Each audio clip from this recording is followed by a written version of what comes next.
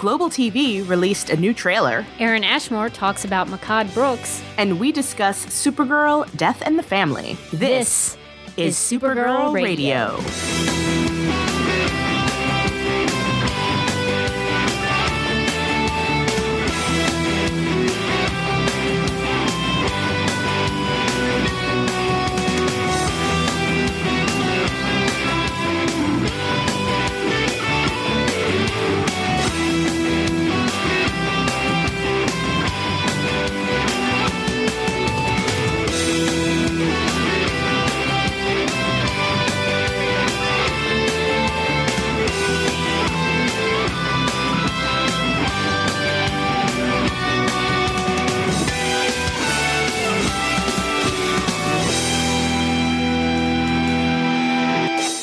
Welcome to Supergirl Radio, your source for all things related to CBS's upcoming Supergirl TV series and the character of Kara Zor-El.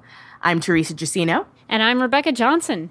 In this episode, we're going to dissect the trade paperback Supergirl, Death in the Family. But first up, we have... the news.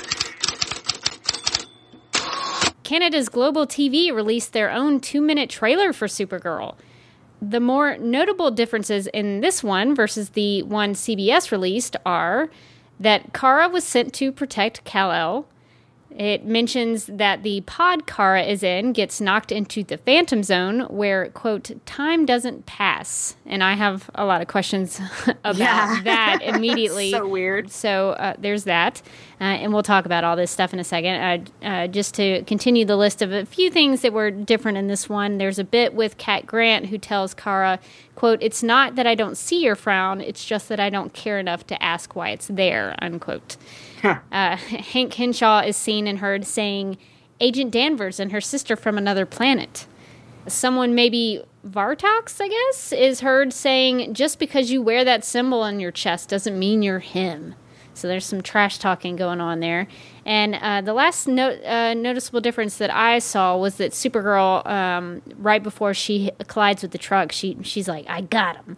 And I love that moment. So there's some good stuff in this new trailer that we didn't see from the one that CBS put out. But I was wondering what you thought of it, Teresa. First of all, it was a different feel than the CBS one. It actually felt more like a movie trailer to me in that it just felt like it was trying to be bigger than a TV show. And I don't know that served it. Like it was cut the way like you'd cut an action movie trailer. And it was like, raw. Like it's just a completely different feel from the footage that CBS released. And I was like, I don't know if that's showing the show in its best light. Although it did kind of get me thinking about, this version of Supergirl in the cinematic universe for DC. And I was like, maybe, but if you're advertising the TV show, it should feel like a TV trailer.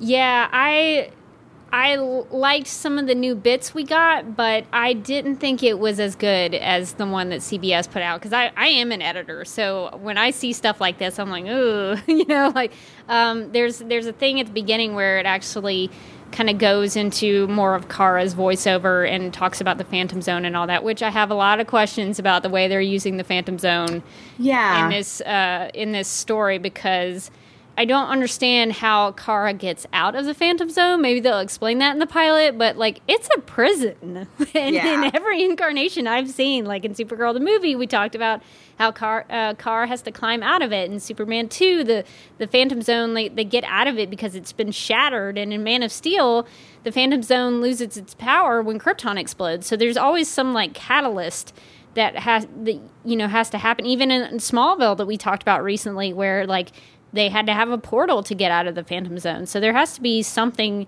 that kind of triggers someone to get out of it, because the whole point of the Phantom Zone is to keep people inside it.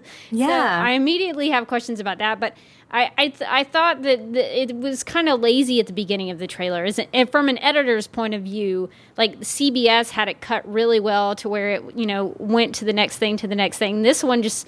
for 20, 30 seconds, it seemed like they just kind of left what was in the episode in there. And I thought that they just kind of reused some of the stuff from the CBS trailer, but just kind of took out the music. I guess they saw, all of the Black Widow movie spoof stuff going around the internet. So they took the kind of romantic comedy music out of it and replaced it with something else. And I just felt like a lot of this trailer was reused. And I guess that's kind of par for the course because it's not their stuff. You know, Global TV or Global Entertainment or whatever is just kind of using what CBS has already set up. But yeah, right. I was not as impressed with this trailer as I was for the one. Yeah, well, CBS.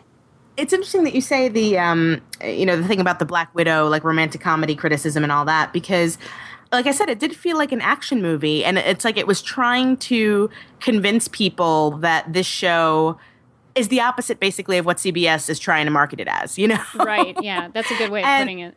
And it's like, you know, why do that? Like, there's plenty of dark, action-y, you know, whatever stuff out there. The thing that makes Supergirl special is that it's not that.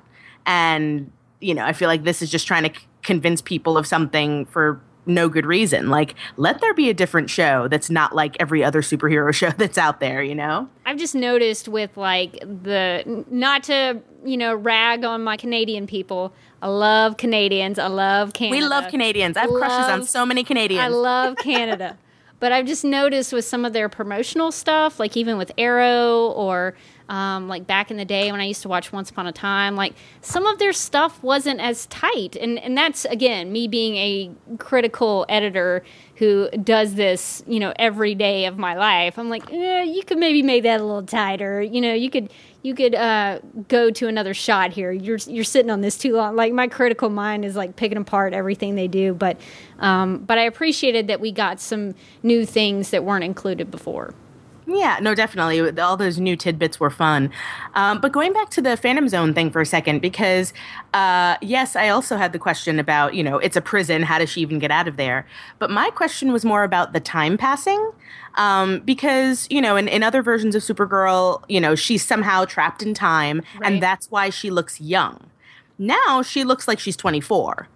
So, like, it says, you know, the Phantom Zone where time doesn't pass, and yet it looks like time has passed for her.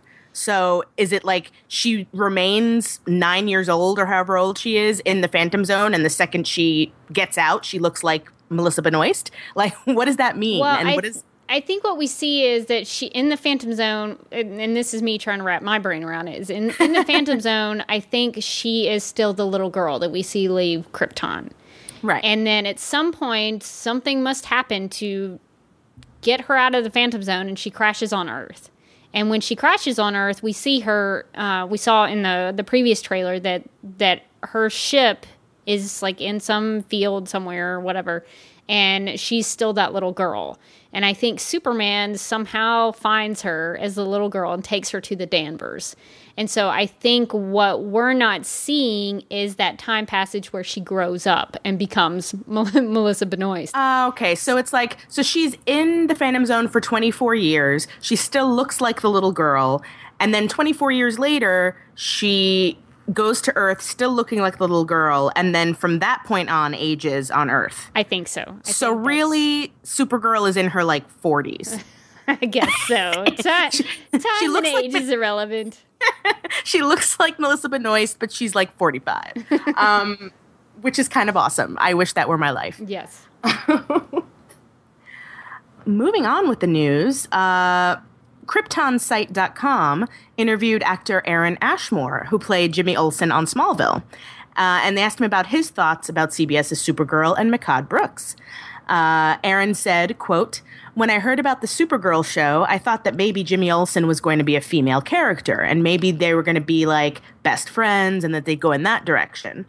I think the casting is really, really interesting to change him up in that. And I think Mehcad is a great actor, so I think he's going to do a great job," end quote. And he also added, quote, "That character, it's all in the writing, and it's all there, so I wish him the best of luck." So that's great. And it's interesting that he went to, like, he figured that they'd be doing something with Jimmy Olsen to make him different than the, you know, redheaded young kid from the comics.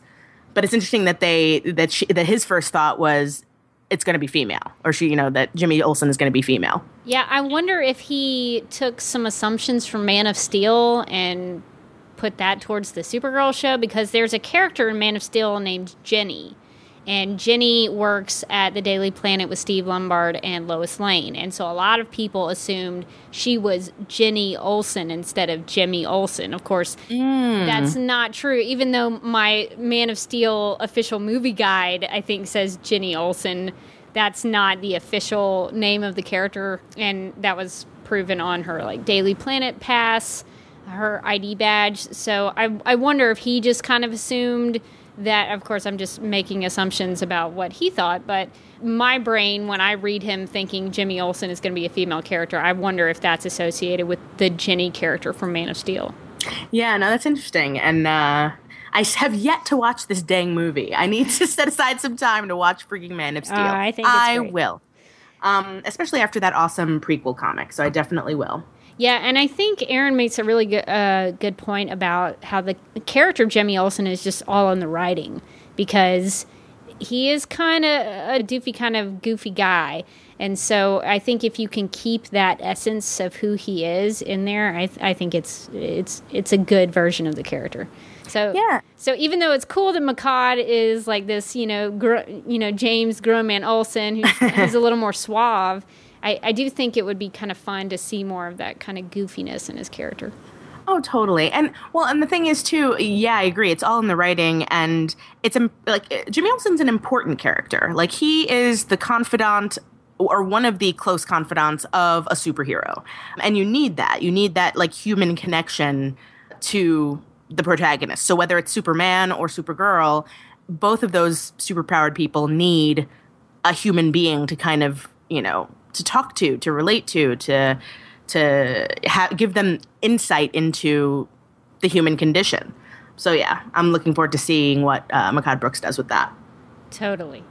Well, it turns out that CBS has started promoting Supergirl on their network. And I know because I will confess to being a Young and the Restless fan. It's a multi-generational thing. I started watching it with my grandmother. My mom watches it, so it's a whole thing in my family. Awesome. So no judgments. I used to watch All My Children and General Hospital, so I get it. I used to watch All My Children. I watched a little Days of Our Lives. I watch a little bit of General Hospital now, so I love my soaps.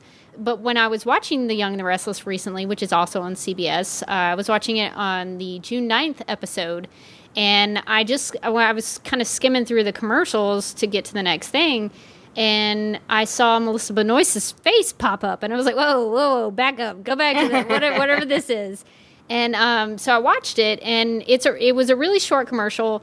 I don't remember if it was a 15-second or like a 30-second, but it was really short, and it was basically just Kara and Winn up on top of the roof where she does that, cool flip back onto the roof when she proves that she can fly. And that's basically all it was. But at the very end, there was this awesome graphic that popped up that showed, CBS and Supergirl on there. And it was Melissa Benoist in her Supergirl suit. And I was just wowed at that image because her cape was flying in the wind and she looked so strong. And you couldn't see her eyes or anything. It was just kind of that image of Supergirl with this superhero pose, and I was just that's good stuff. Totally. No, it looks really, really iconic, that's a great shot of her. But I just thought that was really interesting because we're now, June? So it's still 4 months away from a premiere date. So they're at least, I guess, testing the waters with some of their marketing purposes and dropping some commercials. So if you watch CBS for anything else, keep your eyes out because they may throw some things in there intermittently because The Young and the Restless has been the number one soap opera for ever. And so that sort of makes sense to me that they would throw a spot in during that hour because not only is it a number one rated show, it's a female audience. I mean, I'm the target audience that I'm going to be watching that. So I think it's interesting where they're going to place these spots and when. So just keep your eyes peeled. But in the meantime, we've got our discussion of the trade paperback called Supergirl, Death and the Family. So hopefully some of you are familiar with that. If not, you all should give it a read.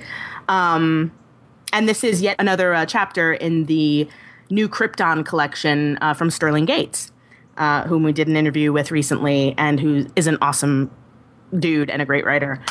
The description from DCComics.com says, quote, "The Silver Banshee returns in this new title, collecting Supergirl 48 through 50 and Supergirl Annual #1. And this time, she's after an artifact that could break her family's curse. Meanwhile, Lana Lang's mysterious condition gets worse. Can Supergirl save her?" And this is actually a really intense story, and a really fast-paced story. But Rebecca, let's just start delving into Kara herself. What did you think about Supergirl in this particular story arc? I really felt so bad for her throughout this whole story, because it starts off where she's like getting berated by this Kryptonian mom who's been outed in this like hostage situation that's been going on. Mm-hmm. And I hated that for her, because Kara is basically just wanting to try to save lives. Like, she hears that this hostage situation has happened at this bank, and so she goes, and what's kind of cool is she goes undercover. She knows she can't get out there as a Kryptonian with an S on her chest, because Kryptonians are kind of, everybody knows about them now, which I think is really interesting. Yeah, and they're kind of like banned from Earth, right? Yeah. So they're kind of the outlaws nowadays. And so she goes undercover, and which is really fun for me. I like seeing her. I think this is like the second time we've read something like that, where she's kind of going undercover in a different disguise. But I thought that was really fun. But when she gets there, there's this whole situation where they're trying to figure out who among them is Kryptonian. And so there's like this whole human testing, I think is what human screening is what they call it, to figure out who is the Kryptonian. And what I thought was really brilliant about what Sterling did is in the writing was that for a little while, I thought this red kryptonite test was going to out Kara. And it turns out that it's this woman and her son who are Kryptonians. Mm-hmm. And it kind of goes awry. The little boy turns into a monster, basically. Yeah. And Kara does, Supergirl does save him, which is great. She flies him up into the sun, and he kind of turns back into a normal little Kryptonian boy. But I just hate it because right at the beginning of the story, she's having a bad day. Like, she is trying to do the right thing and trying to do some good. And the mom basically tells her, I think Zor-El would be ashamed of you. And so that, I think, set the standard for what would come for Supergirl in this story, because she has so many troubles with, like, Lana's life, where Lana basically collapses in her own pool of blood, and she goes to the hospital, and there's this whole thing, which I know we'll talk about with the Insect Queen, but just like she has so many things that she has to deal with one after the other. I just felt so bad for Supergirl. Yeah, no, it's a really, she is having the worst day ever. And it's a really hostile environment, like, for Kryptonians, and it's a testament to her. Like, she actually still wants to save lives, despite the fact that most people on Earth hate everything she's about, and like hate her race and don't want anything to do with her. So I think it's actually really cool that Supergirl can, it's clear that she wants to help people, not for the praise or the accolades or the fame or anything like that, because everybody hates her and she's doing it anyway. Right. So I kind of do love that about her. It's interesting to read this too in light of what did happen with the little boy that she tried to save from cancer, because she at the end of that story, she kind of comes to a place where she learns that sometimes you have to let things go, and sometimes you have to, that death happens, and no matter how much of a superhero you are, you can't save everybody from everything. But that was before it was somebody that she knew, Yeah. Oh, totally. Like, it was easier for her to learn that lesson with someone that, a stranger she tried to save, and now it's her best friend. So it's like she has to learn the lesson all over again, even though it's something that she already learned. And I think it's interesting that Lana brings that up with her. She actually references the little boy with cancer who died. And one of my favorite bits in the book is the scene where Kara goes to the hospital, and she's like, she's describing all the things that she's hearing in the hospital, and all the problems that are going on, and it really brought me into her situation and made me experience what she was experiencing, because with all of those powers and all of those things that she can do, there are some things that she's going to be helpless with. And as much as she wanted to save Lana, and as much as she tried to figure out what was going on with her, like she even x-rays her at one point, there was something that she couldn't do. I'd love to get into a little bit her relationship, because the first thing we see, I mean, obviously she's dealing with Lana and her illness, and we'll get to that, but the first part of the story, before that we get too deep into that, is the Silver Banshee. And I thought it was really interesting how she handles that. What did you think about that part of the story and how she handles the Silver Banshee? Well, my first thought was, oh, this is the Silver Banshee origin. Yeah. I had seen... I think Silver Banshee's in one of the animated movies that I've seen before. And so I kind of had, and she's probably been in some, Superman stuff that I've read, but I didn't really know why she is the Banshee and what her situation is. So for the first time, I was like, oh, so this is her deal. And I love the way it's laid out in the book, where, the panels are kind of, it's half of, Kara's face, and they're explaining all the little steps of her story, and that I think it did a really good job for me to teach me what her name is. Like, I didn't know her real name was Siobhan McDougal, that she's part of this McDougal clan, and that she was actually cursed with her own spell, but it can be undone if she collects all 7 of the clan's heirlooms, which sort of reminded me of Harry Potter Horcruxes a little bit. Mm-hmm. Of course, that's exactly where my brain went. Of course, this is before Harry Potter and the Obviously. Deathly Hallows. But in my Harry Potter brain, I was like, oh, so it's like that. I get it. And it made me feel bad for the Silver Banshee, because I was like, well, she didn't ask for this, and if she just collects all these things, it will free her of this curse, and everybody should help her figure these things out. Right. But I really liked the Silver Banshee part of this story, and I did think Supergirl did a good job dealing with her, because it never felt like she was blaming the Silver Banshee, and she was more going after that McDougal clan and the spirits that kind of had overtaken her body, and she was able to break free from them. So I thought that was a very strong moment for her. I do wonder, because... I had the same thought. Like, why don't they just help her find these things? Like, yeah. So many problems in comics and on TV would be solved if people just, had a chat. Yeah. So I was kind of like, oh, I wish that there was more of an effort on that front. But I do agree with you that I like that she saw Silver Banshee as somebody with a problem rather than as a villain, So that was really cool. It's a cool part of Kara's character that, especially in this incarnation, like when Sterling Gates writes her, she doesn't feel as hostile, as some of her other incarnations. Like, even when she's getting angry or she's getting, snarky or whatever, she's not. It's not coming from an angry, mean-spirited place. Whereas in some other versions of her, it just seems like she's so bitter about her own situation that she's taking it out on other people sometimes. Oh, yeah. But here it's just listen, I get it. You're going through a lot of stuff, but she knows where to channel that anger and that hostility. Right. She knows the real people who are to blame. Yes, exactly.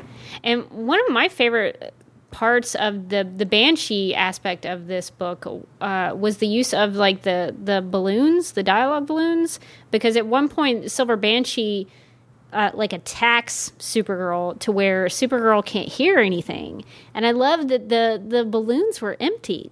I could sense oh, this is a point where nothing is happening. She can't hear anything. There's nothing going on, and I could imagine what that was like. Maybe it was a muffled sound that just drowned out all the words that possibly might have happened. And so I really liked that from an art standpoint and from a writing standpoint, even just to take that extra step to show what would happen when you're attacked by the Silver Banshee. I thought that was really cool.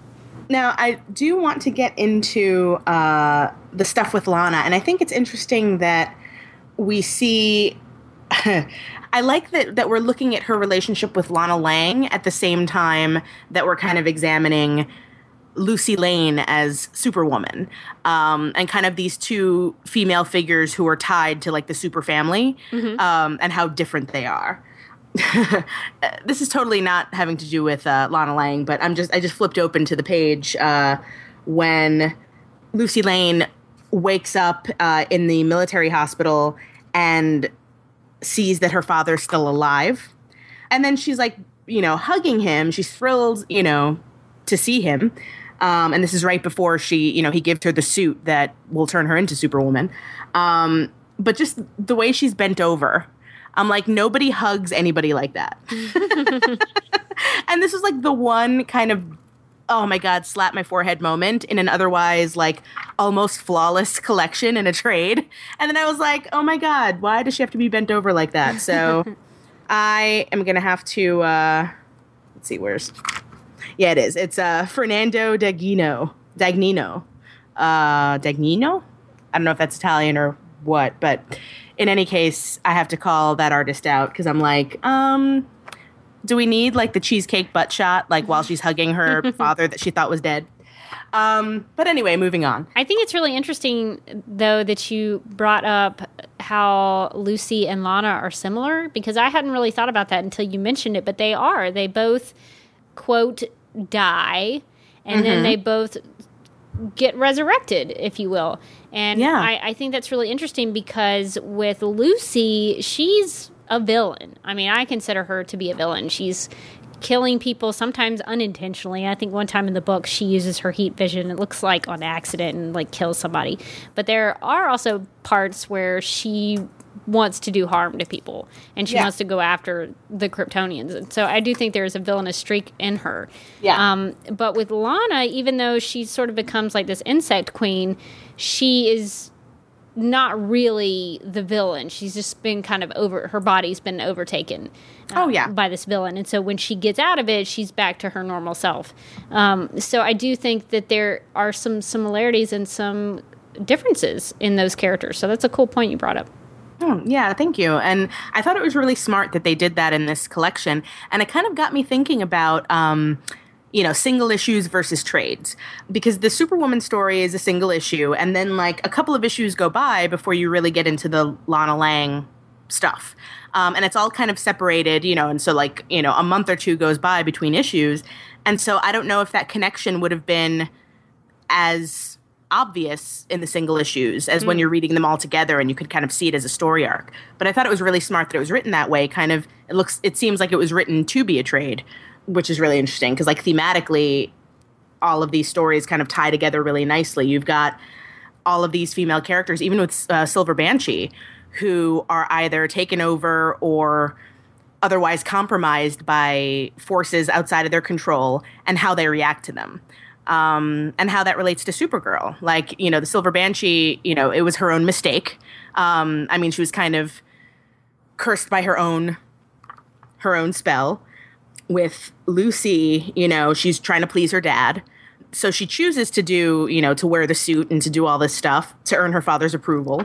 So you say she was more of a villain, and I kind of, yes, she is, because she chooses to do all of these things, but it's also, I like how she's written so that she's understandable. Sympathetic, yeah. Yeah, like you get it, because she's trying to compete with Lois, and she's trying to be Daddy's girl and to kind of, live according to his values. And so everything she's doing is for that. I do think that you see a lot of that, because what I like about the Superwoman aspect of the story is that you do get a lot of these Lucy Lane flashbacks. And I love that because I love seeing more of the Lane family. So you do, like you mentioned, there is this competition that she has with Lois, even though you never see it from Lois's point of view. Like, Lois isn't trying, she's not trying to rub it in. It's just, that's who Lois Lane is. She gets straight A's. She wins writing contests. She is valedictorian. That's just who Lois Lane is. Exactly. So if Lucy can't cut it, that's her problem. But I did think that was interesting that they really went into, okay, this is why Lucy has these daddy issues, that she has these insecurities of being a favorite of her father's. And that's why she goes into the military. That's why she enlists and tries to do what she does. And what I think is interesting to me is that at some point, Sam Lane accepts her, like sees her more of his favorite than Lois. Because Lois kind of grew up and she was... the one that Sam called soldier and all that kind of stuff. But Lois kind of went her own way. She is the one who married Clark and went into the writing thing and didn't want to have anything to do with the military. But when Lucy kind of proved herself, he says to her, even when you were growing up, I knew you'd be like me. Your sister could never wear that uniform, not like you do. And it makes me proud seeing you in it. So at some point, I think she did become his favorite and become that daughter that he always wanted. Yeah. And actually I'm sure, growing up with that dad, if he says that he knew that all along, that means he was probably nurturing that too. Oh, and maybe so, yeah.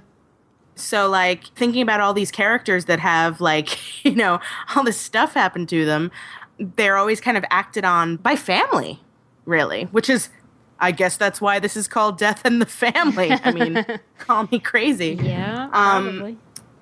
But, let's talk about Kara's relationship with Lana specifically. Because I like a lot of the nuances in their relationship. But what do you think of that bond and that relationship?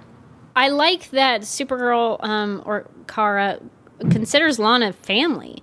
And I like that even Lana, the dialogue callback I thought was really nice in this, where at the beginning Lana says, she says about herself, she says, I'm a Lang and fighting's what we do. And then at the end of the story that kind of comes back where Supergirl says that Lana is family and fighting is what we Langs do. So Kara has kind of assumed that she is part of Lana's family, and they've become a little bit of a family unit, just the two of them. And so I really liked that. But what broke my heart at the end of the story is that Kara is so crushed by the fact that Lana didn't tell her what was going on with her, even though Lana, I feel like, had a good reason to do that. Because Lana understands what's going on with these super people. She understands that sometimes the world is more important than her. Like, she understands that the superheroes need to go and deal with the world and not deal with her. And I thought that was very mature of Lana.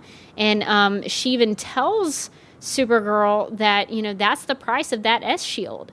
That's what goes on in these relationships. And so I think Lana was mature, but Kara, I think she was so crushed by the truth that was omitted. I don't want to even call it a lie. Just the truth was omitted. Like, Lana didn't really know what was going on with her, so there's no real reason for her not to tell Kara because she didn't know. But Kara, kind of brushed her off at the end, and it felt like their bond had been ripped, and that was really sad to me. Yeah, no, and I've certainly dealt with enough, people in my life with various illnesses and whatnot to know that, that's their thing to tell. While, of course, the people that care about them, want to know. The fact is, Lana was well within her rights to not tell her. It has nothing to do with, their friendship or not trusting her. It's look, this is my business, and until I know what's going on, I'm not going to tell you. And I like that she called her on that. I like that Lana, yes, she does understand what these superpowered people go through, and she, didn't want to kind of burden Supergirl with that information. But also, I think there's a little bit of yes, we're close, we're like family, but that doesn't mean I have to tell you everything, and you don't get to be mad at me, So I wish that would have ended a little better too between them, because. And, no character is perfect, and Kara's not perfect. And I think this is one of her flaws, is that I don't want to say she cares about people too much, but, because she cares about people so much, she also has this idea that, how do I put this? She wants them to recognize how much she cares about them. And it's there are sometimes when she interacts with certain characters that she kind of expects. She has a higher standard, maybe, of what people should be, or has higher expectations.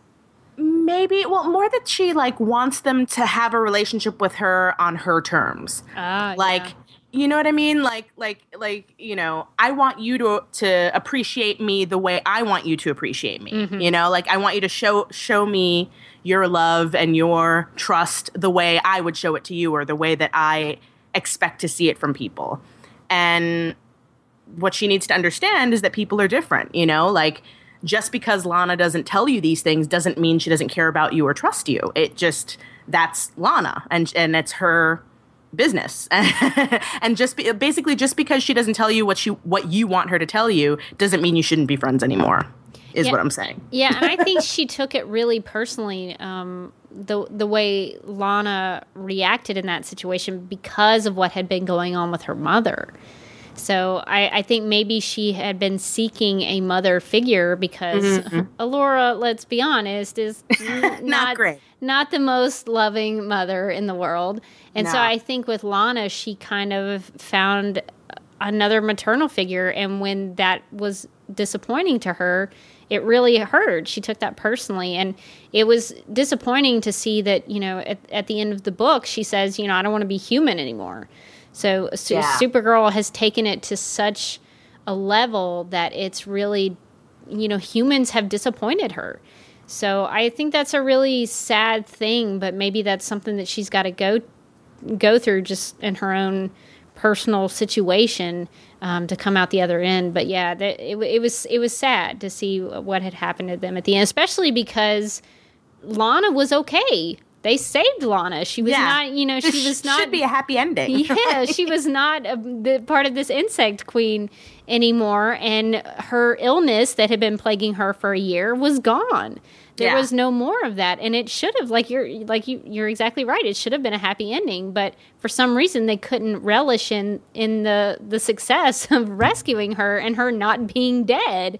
Yeah. Instead, it was, you lied to me, and so that was disappointing. Yeah, but it's interesting. You bring up a great point about what had just happened with her mom, and it's true. Like she's looking for something, and she's. I feel like throughout all the stories we've been reading, she's like looking for that family connection and looking for a place to belong, and yeah, she thought she had found that here, and it proved disappointing to her. But again, I feel like that has something to do with expecting it to be a certain way.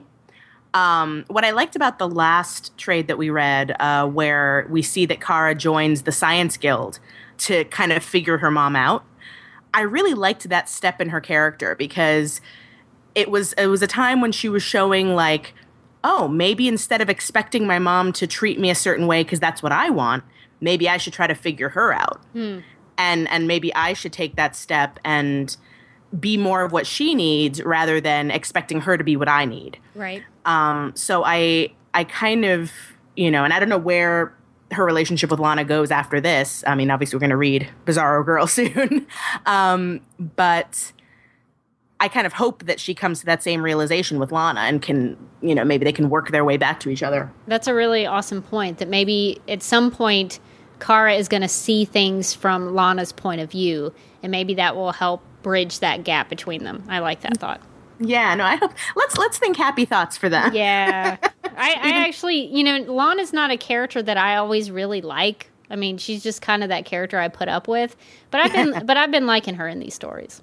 Yeah, no, she's great in these, and yeah, you're right. Like I'm kind of ambivalent about her in most things because she's just that person, and who cares? But but here I like their closeness, and I find their relationship interesting. Now so I have to say, the one thing that I did have, I guess, a little bit of trouble with in the story, and it was part of the Lucy Lane Superwoman thing, was the whole, okay, so the last time we saw her, she was like blown up in her suit. Yes. And so now, apparently she blew up, but then like this dude gets killed, and suddenly she can like recycle his life force and be alive again, and the suit is like part of her skin now, so now she's actually a superwoman. Yeah, that was maybe a little bit of a stretch. I had a hard time wrapping my brain around that too, because they mentioned in there that I guess like her DNA has been mutated somehow, and so maybe that allows her to have these weird things happening to her, because it seems like, again, I think the comparisons of the Lucy Lana stuff is like Lana became more of a supernatural, super kind of weird insect queen thing, but then she became normal again. Once that was out of her system, she was fine. Well, with Lucy, she goes from a human who pretends to be Kryptonian to then having something happen to her to where she's not quite human anymore. Right. And so I went with it. I was like, okay, I'll buy into this. I'll go with this, but I don't totally understand. Yeah. And I am curious about where she goes from here, because like, you know, she's kind of ready for duty at the end, right? Like she's in the Superwoman outfit. She's fit for duty, she says, and I'm kind of like, oh my God, now she actually has these powers, suit or not. I don't know if I like this. Yeah, that was actually pretty terrifying for me at the end. I was like, ugh. I've seen what she can do. I've seen what she's willing to do. The fact that she is excited to be back, you know, serving her father, that sort of scares me a little bit. So what did you think of this trade, Rebecca?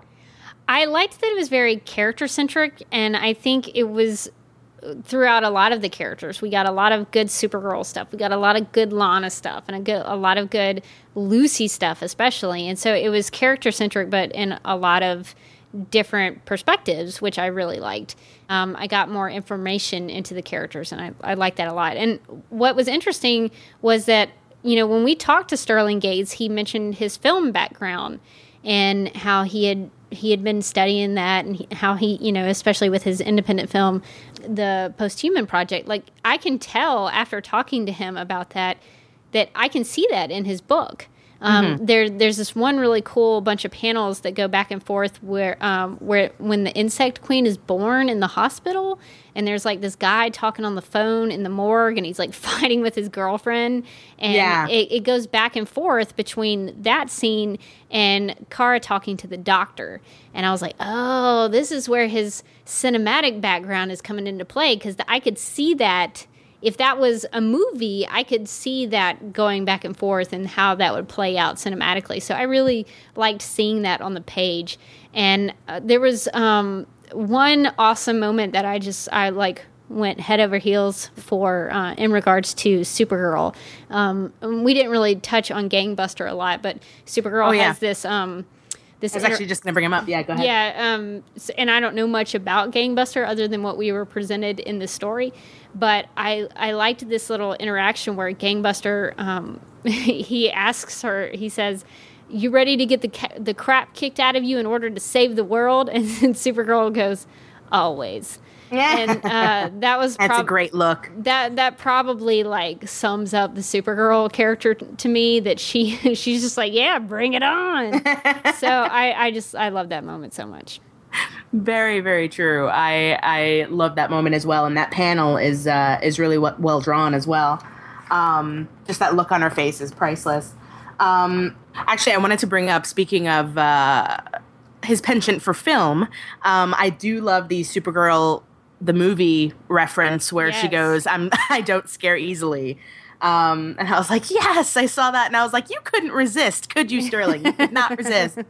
But I did want to bring up Gangbuster because I was thrilled, you know, that there was a Latino superhero all up in here.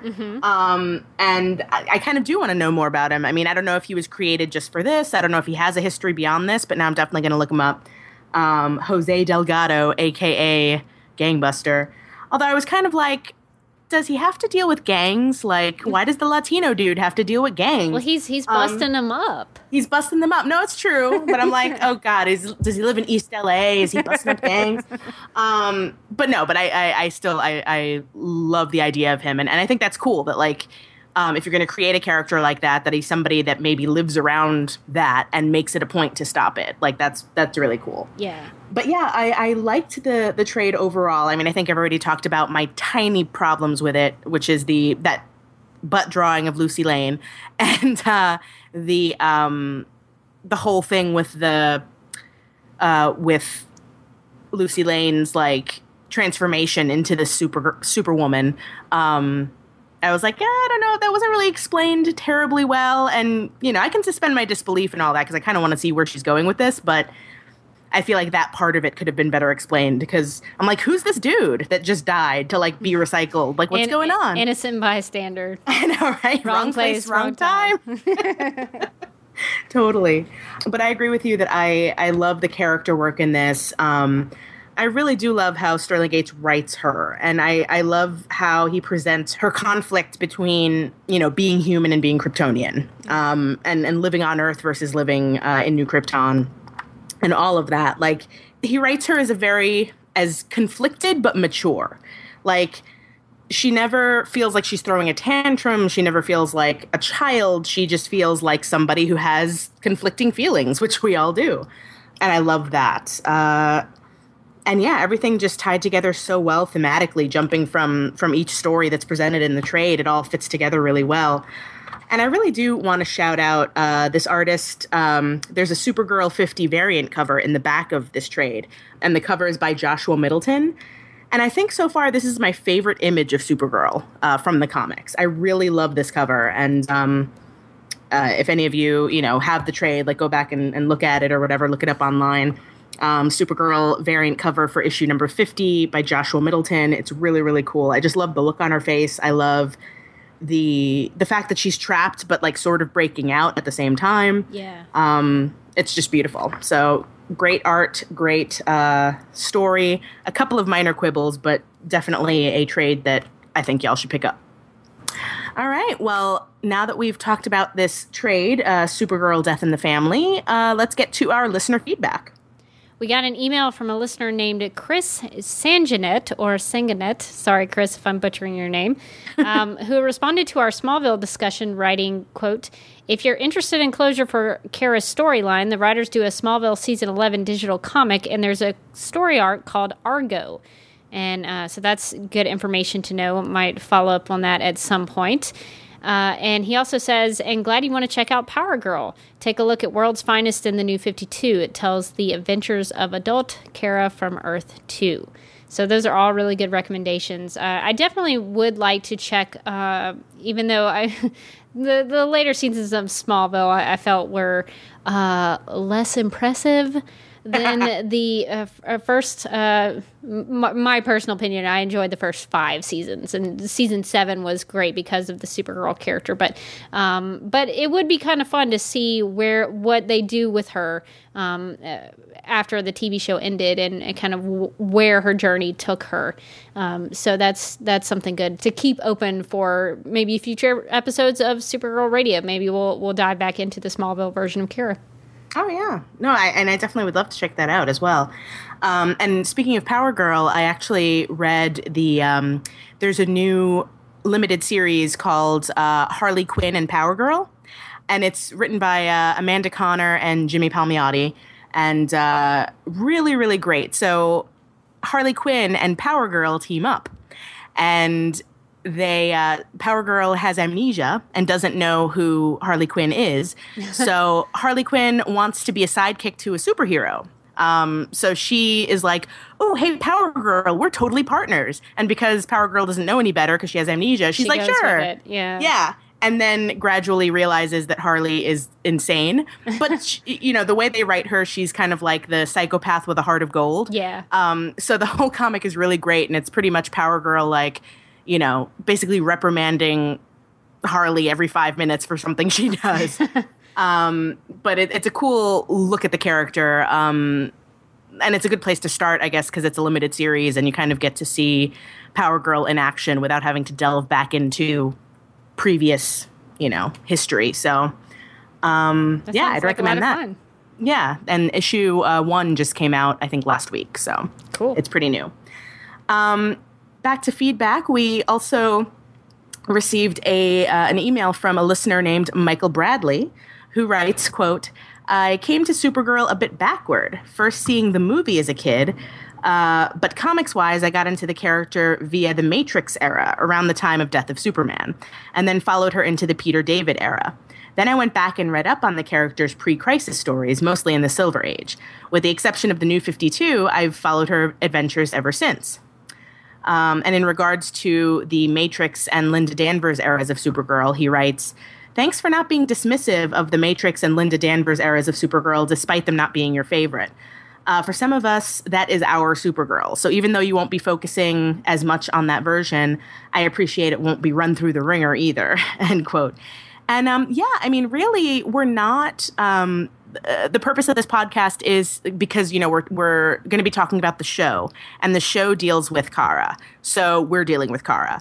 I've honestly never read any of the Matrix Supergirl. So it's not a matter of, not liking her as much at all. It's just we're focusing on Kara because the show will focus on that version.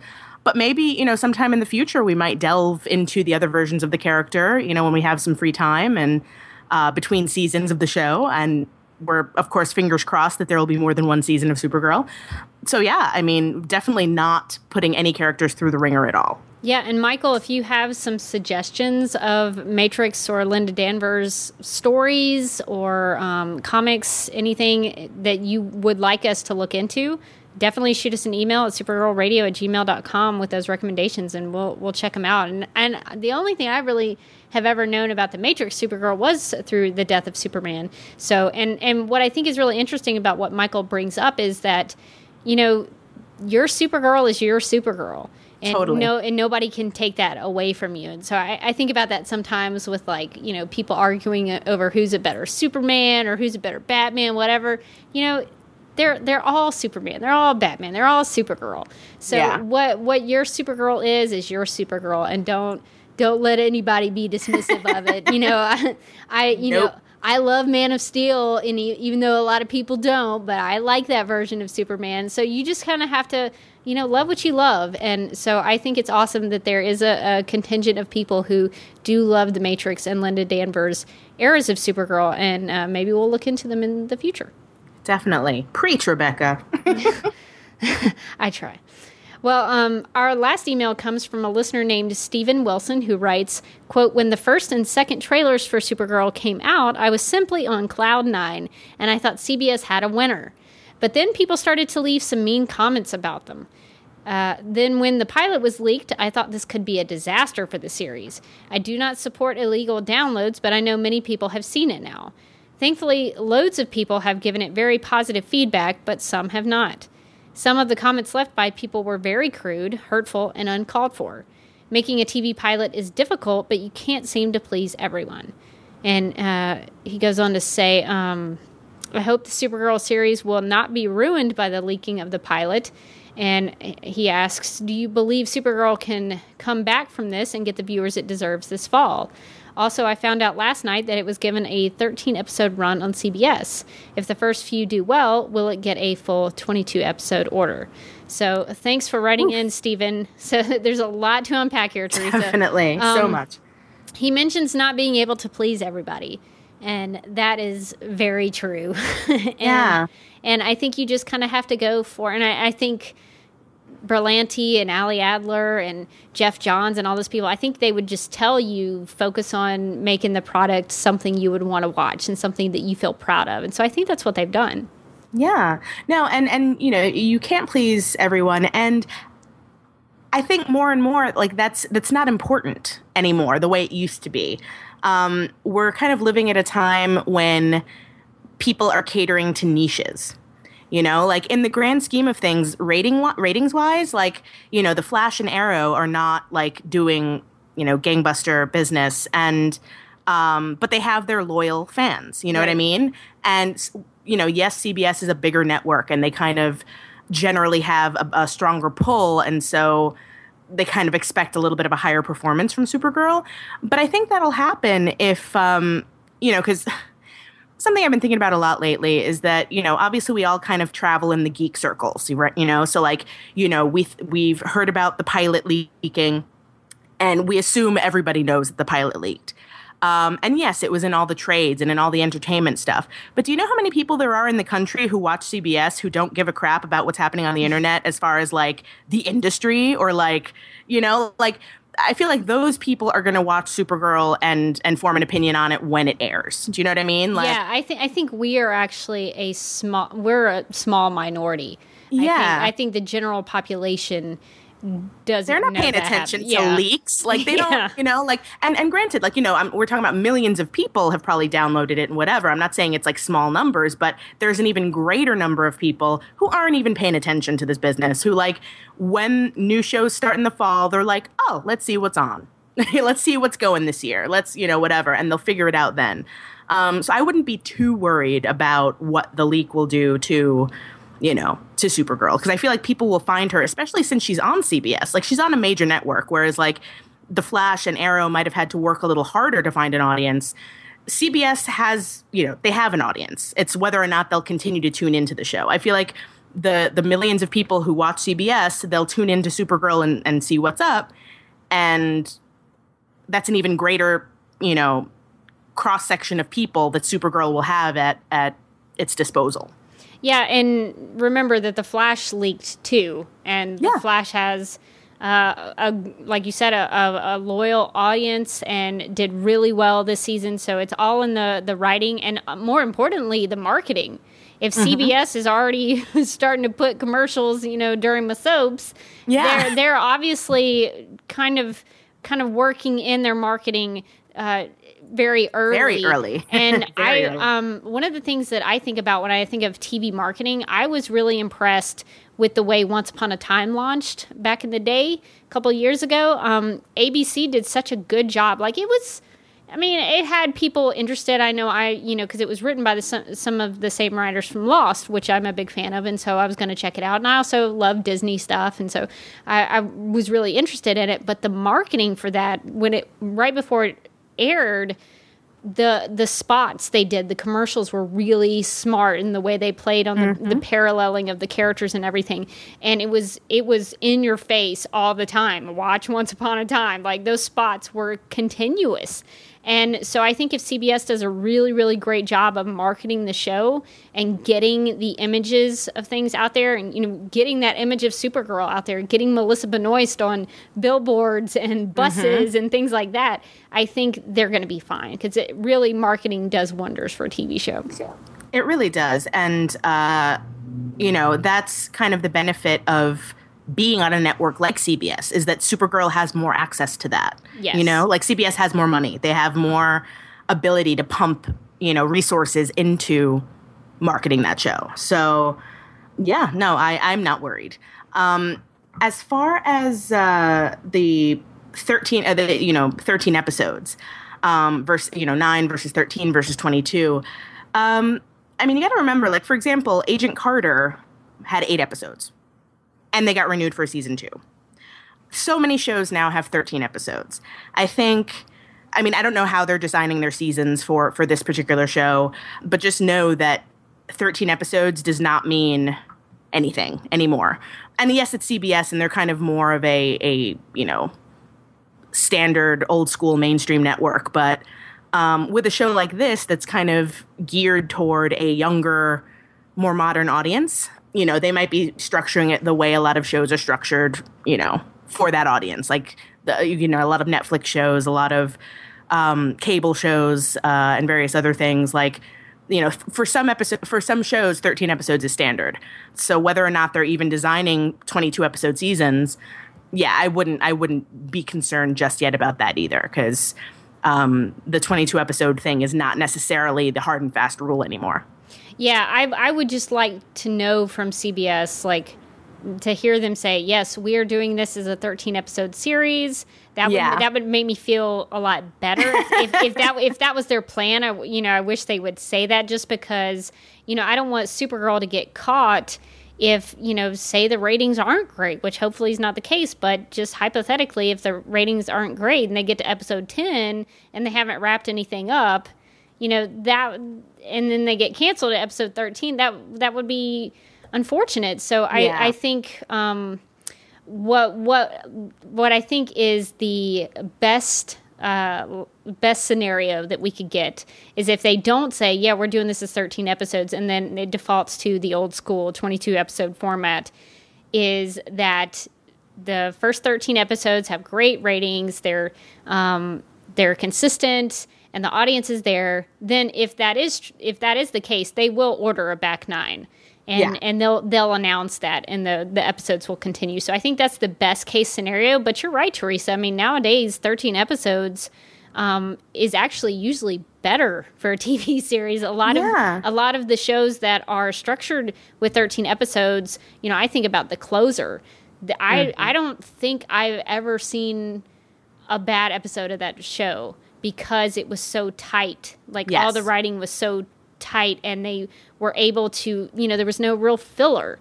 They could just focus on those 13 episodes and make those the best 13 episodes they could.